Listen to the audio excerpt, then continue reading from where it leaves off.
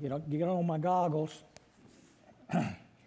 Today I'm going to be preaching from 2 Corinthians, and I wanted to read Paul's introduction to his letter, which I'll explain something about the letters to Corinthians in just a few moments. But I'm going to read from the first chapter of 2 Corinthians, and this is Paul's opening greeting. Paul has a way of opening his letters in love and yet in instruction. And so he says here in the first verse and following of 2 Corinthians, Paul, an apostle of Jesus Christ by the will of God, and Timothy, our brother, unto the church of God, which is at Corinth, with all the saints which are in Achaia. Grace be to you, and peace from God our Father, and from the Lord Jesus Christ. Blessed be God, even the Father of our Lord Jesus Christ, the Father of mercies, and the God of all comfort, who comforteth us in all our tribulation, that we may be able to comfort them which are in any trouble by the comfort wherewith we ourselves are comforted of God. For as the sufferings of Christ abound in us, so our consolation also aboundeth in Christ. I want to read a little short story this morning,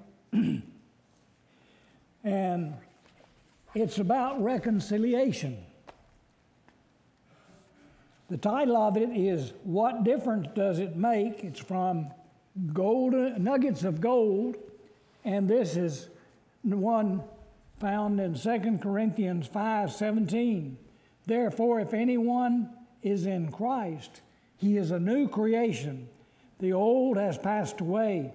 Behold, the new has come. We know it has been asked a lot of times, and there have been undoubtedly many answers to the question, what difference does the Galilean make in our life? We recently ran across this true story that took place in a town in the Midwest. A Methodist church needed a janitor. The minister called his board together. He suggested that they employ a town loafer by the name of Anderson. There was silence for a short period, and then someone spoke. Is that the best we can do? He has been a bum for years. No one in the city has any respect for him, so they decided to wait another week and try to find someone else. Finally, in desperation, they employed the town bum. As time passed, he took pride in his work. He began to take pride in himself also. He kept the church clean and himself clean. He became polite, agreeable, and anxious to please. He became a polite, agreeable. For a year, he sat on the back seat at every service and was a most attentive listener. Then one day he went over to the minister's home and asked if he could join the church. The minister was glad that he made this decision. After another year, he went again to the minister and asked permission to teach a class of boys. He was granted the wish and was still teaching the class when the minister left for another church. It was several years before the preacher came back to town. Some of the faithful church members met him at the train. One of them greeted the preacher and spoke to him. I will drive you over to the home where you are to be a guest.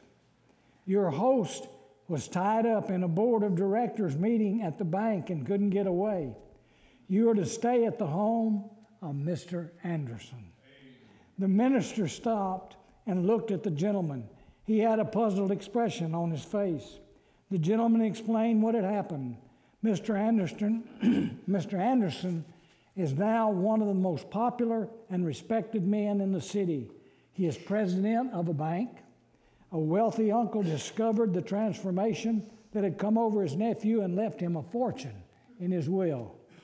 He still teaches a class of boys in Sunday school.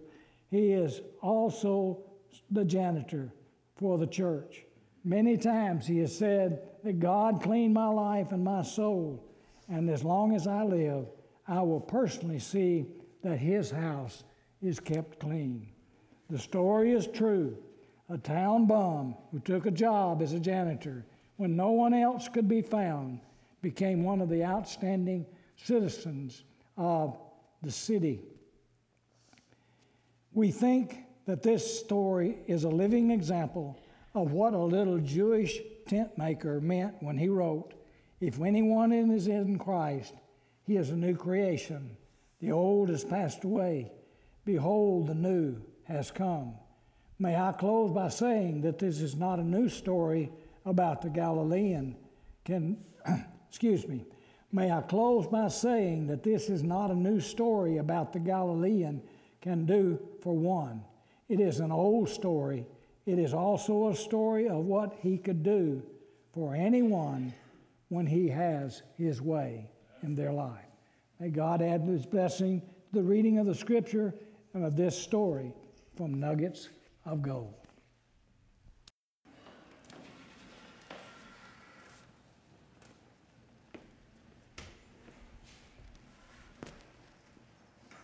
When Brother Eddie mentioned our visitors a while ago, we want to say congratulations to our visitor who just graduated from Florida Baptist College. And he and his wife are here today, and we're so happy for you. I said, thank you. God bless you. I went to a Baptist college, and I passed. Some people wonder how I did it, but I'm glad I did. I have a question for you today. Do you mean to be mean? No? Okay. Are you ever mean? I heard somebody say no. I want to meet that person. No, we have an innate nature of meanness. If you think about it, the wonderful things that the Apostle Paul did in establishing churches all over Asia Minor, one of those churches being the church at Corinth, and the church where he wrote a wonderful and beautiful love letter in chapter 13. And yet, he was highly criticized. You remember when Moses was leading the children of Israel to the promised land. He was highly criticized. He was accused of things he didn't do. Paul was accused of things he did not do.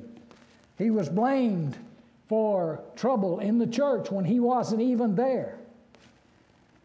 And so in 2 Corinthians, we find that that letter may have actually been the fourth letter to the church at Corinth.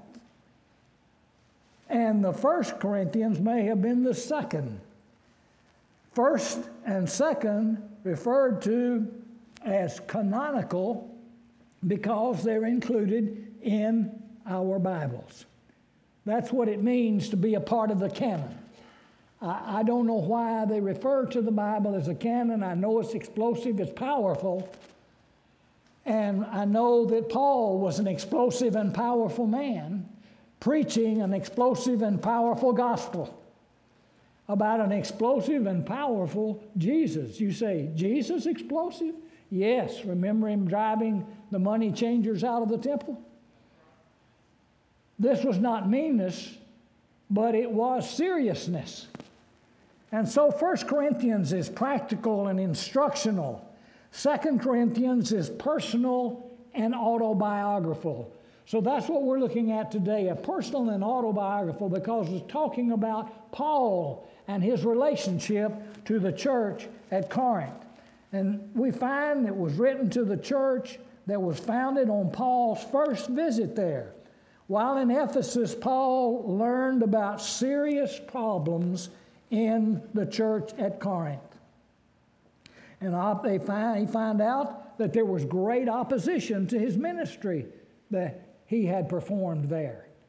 Some people in the church were mean to Paul. They were cruel and heartless.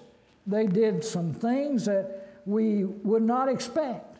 They were in opposition to Paul's ministry and doctrine, And he was accused of being fickle, authoritarian, without proper credentials, coward, lacking dignity, haughty, and fleshly. Paul demonstrates wisdom in revealing corruption, deception, and Jews pretending to be Christian ministers, domineering and lacking spiritual courage to build their own ministry. And so we could read from the notes that are in my Bible here, and it tells us about these things that were thrown at Paul like rocks at an adulterous woman. He was a man of great integrity, and yet these people in the church decided to turn on him, and they formed a group, and that group criticized him for all of these things that I just shared with you a moment ago. Now, when I was growing up as a boy in McGee, Arkansas, I loved Royal Ambassadors. That was my favorite part of church. I loved studying about the missionaries and their lives. Paul was a missionary, so I loved studying about his life, and it's a carryover from my boyhood.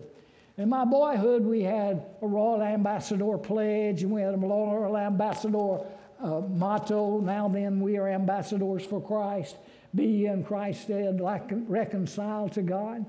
And we also had a Royal Ambassador song, and it went like this: my Father is rich in houses and lands. He holdeth the wealth of the world in his hands.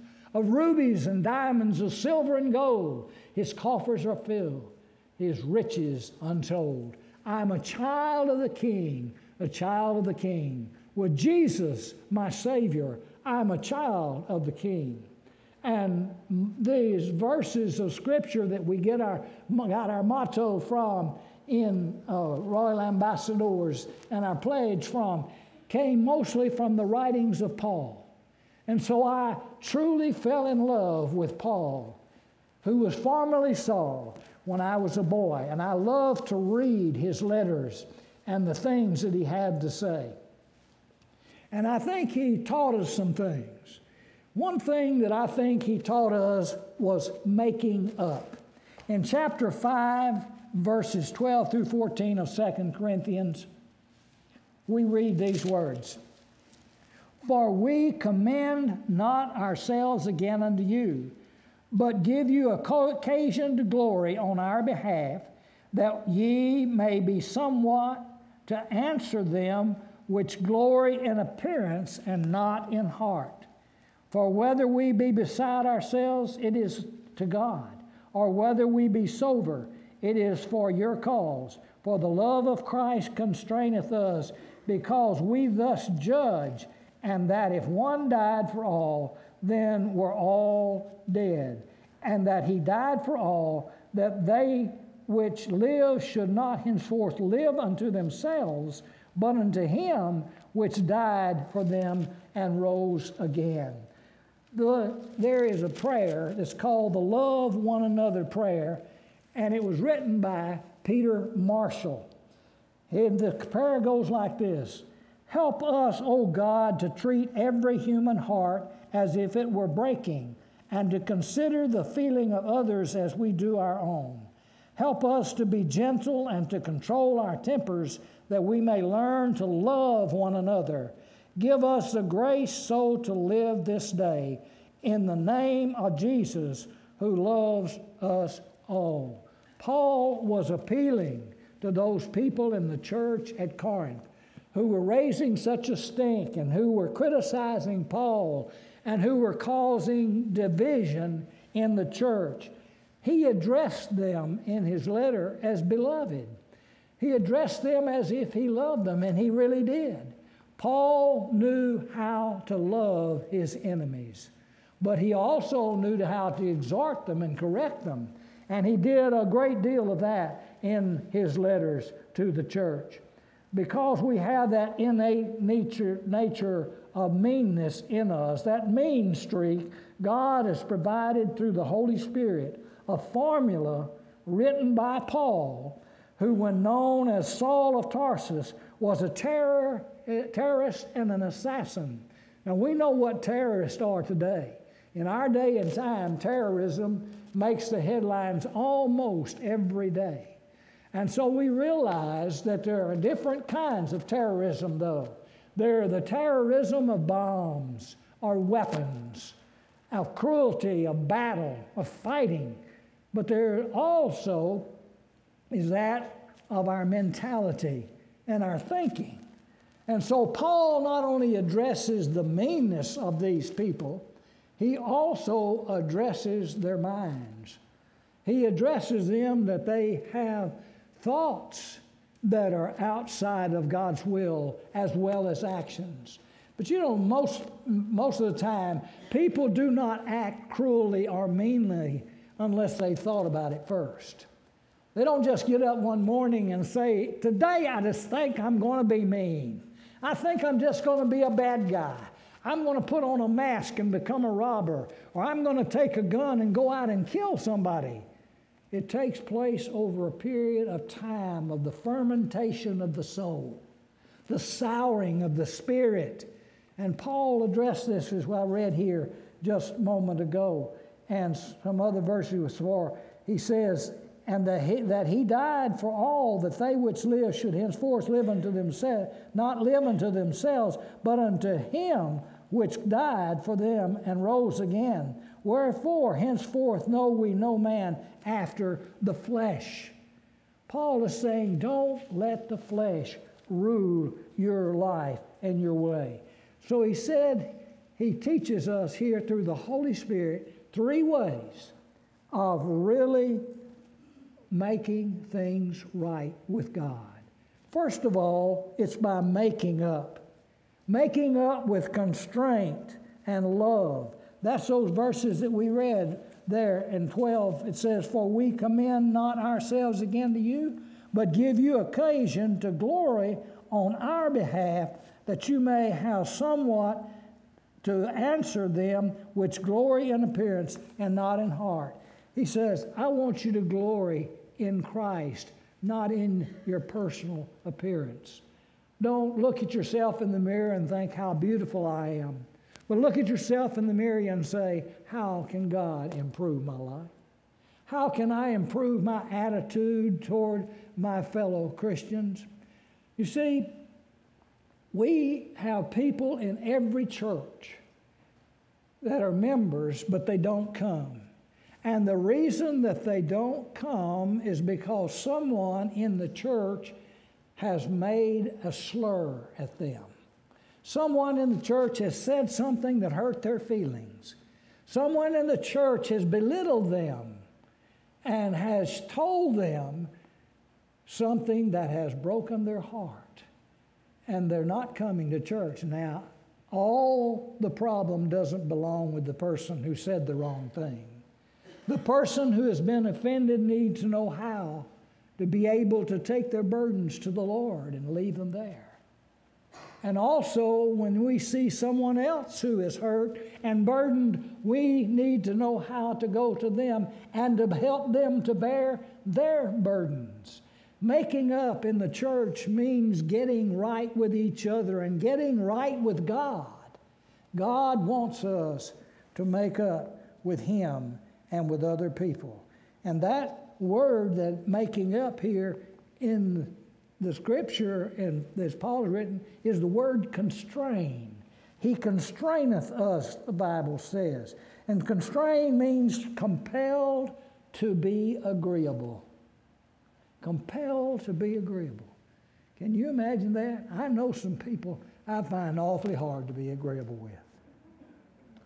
I don't think I have to call many names, but some politicians, some lawyers, some neighbors that we may find it hard to be able to get along with. But Paul emphasizes very strongly, and he sets the example of reaching out to his enemies in the church, to those who have falsely accused him, to those who have run him down and tried to kill his influence in the church.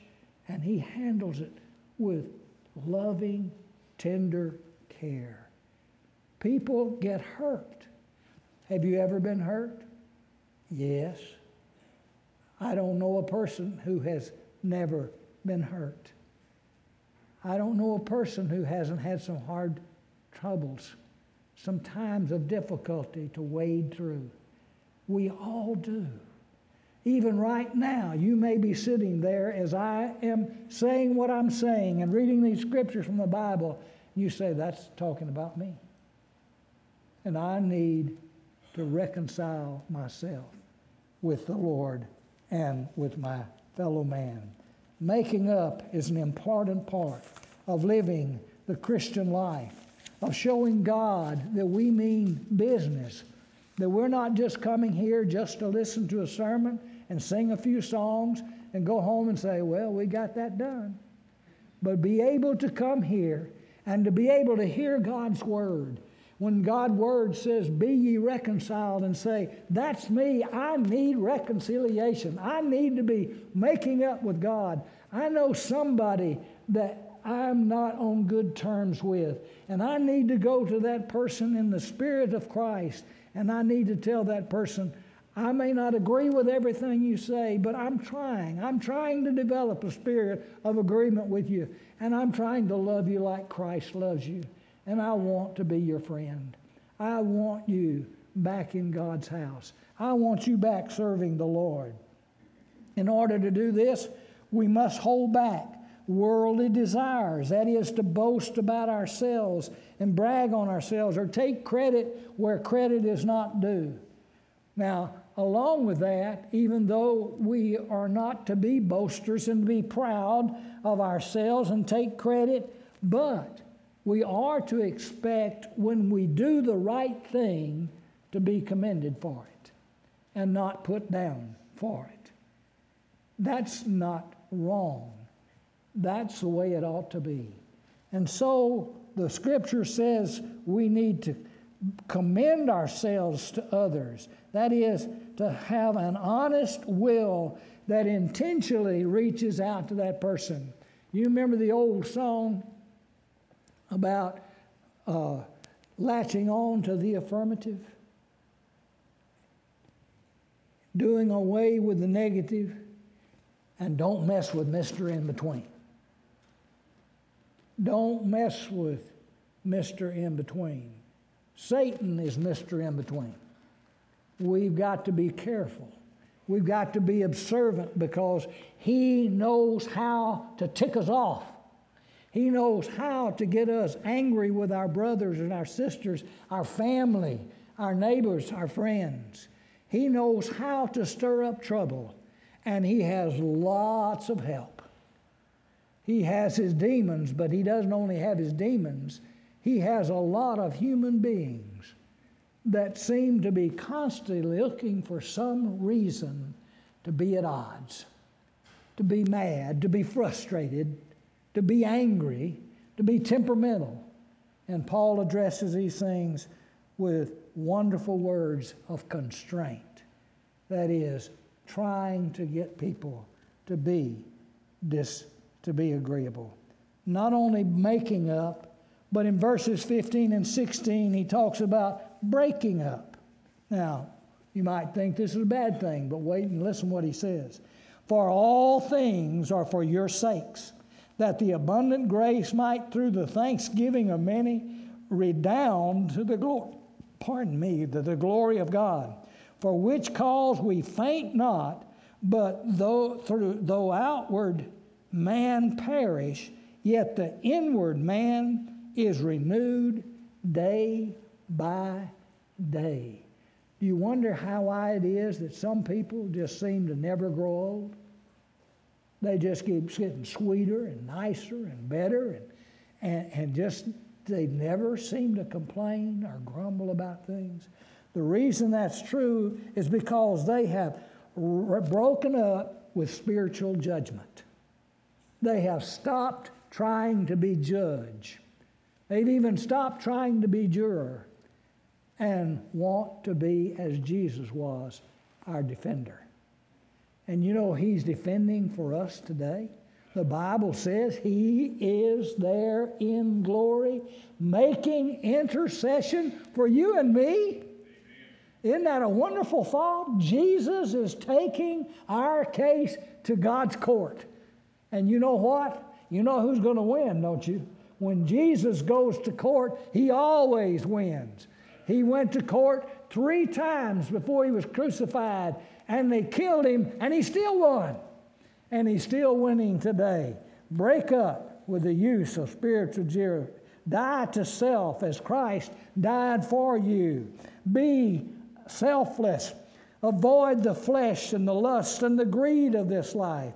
Have a righteous attitude toward God, toward His church, toward His people, and toward others, that you might help them to know there are certain things we need to break away from. We need to get away from criticism. We need to get away from gossip. We need to get away from robbing God of His tithes and offerings. And we'll take up more of that on Take Up in just a minute.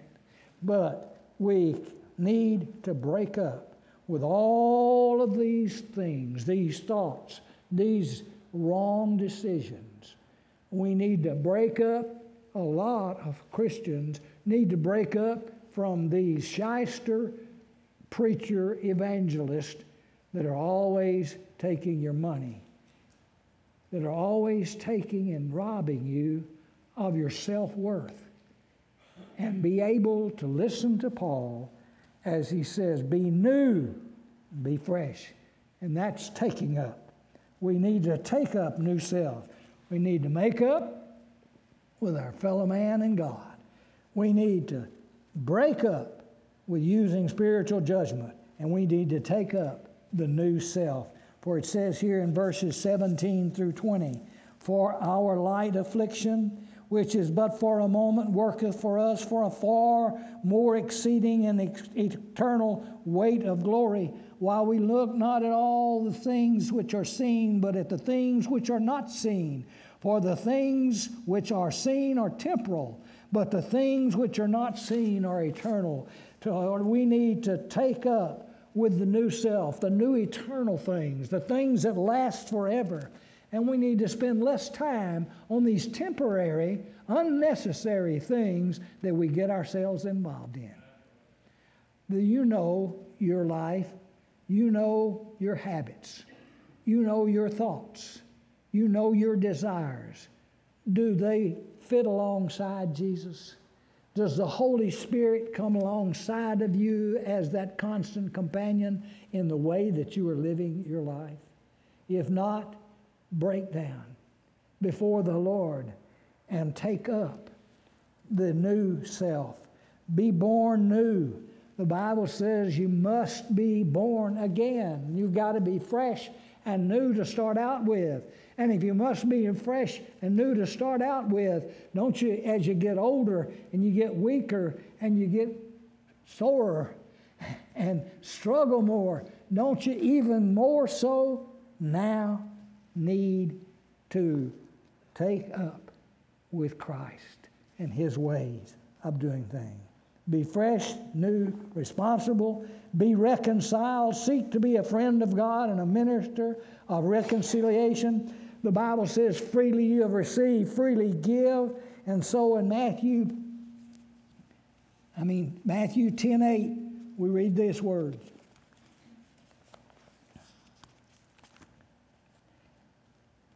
Heal the sick, cleanse the lepers, raise the dead, cast out devils. Freely you have received, freely give. Did you know we don't run around putting our hands on people's head and say, be healed?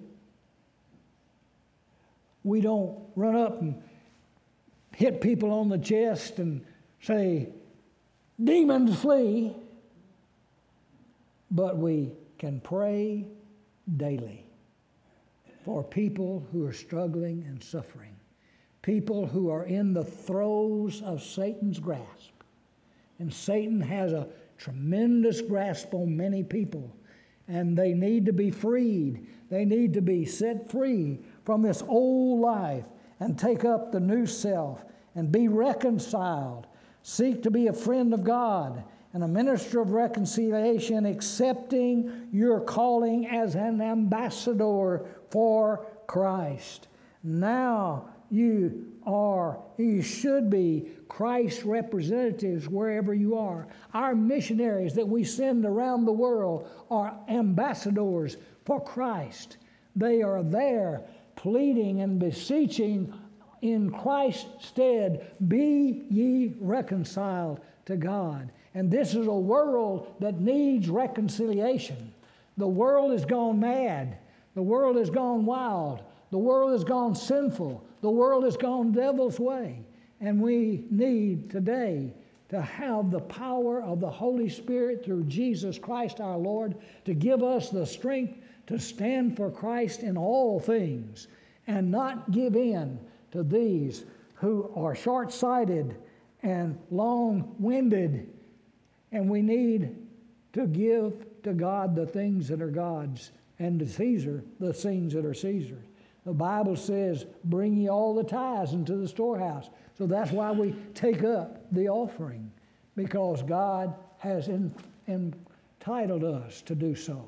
He has given us the responsibility of supporting His kingdom's work all around the world and at home too.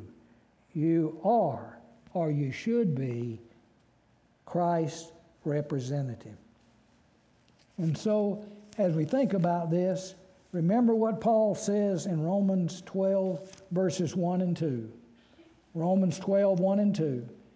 I beseech you, therefore, brethren, by the mercies of God, that you present your bodies a living sacrifice, holy and acceptable unto God, which is your reasonable service. And be not conformed to this world, but be ye transformed by the renewing of your mind, that you may present what is that good and acceptable and perfect, listen to that, perfect will of God. Beloved, we don't have the choice of whether or not to believe God's will. It is our mandate to believe God's will and to follow it day by day, moment by moment, second by second, never questioning the authority of our Lord Jesus Christ, but yielding to His commission and His call. Is He calling you today? Is He calling you to trust in Him as your personal Savior? You're here. You've never really said to God, I know I'm a sinner. I know Jesus can save me. I ask you today, Lord, save me. Save me today. Or you might say, yes, I know I should be your ambassador. I should be reconciled to you and other people, but I have been stubborn, and I have allowed Satan's trickery and chicanery and deceitfulness to get me into a wrong practice, to get me into the wrong mode and following the wrong spirit. Not the spirit of this world, not the spirit of the devil, but the Holy Spirit of God to guide us through every day. Are you here today and need to make a decision for Christ? Are you here today and you need to come to God's altar and pray? You may want to take somebody by the hand and say, I need your prayers. Will you pray for me today? Be ye reconciled to God, which is your reasonable service. Our Father, today, draw the net. Bring home those who are straying and wandering. Bring to Christ those who are lost in sin. And bring each of us to agreement with you. Jesus is right. I believe Him. I accept Him now. In the Holy Spirit's power, I come to you. We're going to sing our invitation hymn, and as we do, as God's calling and speaking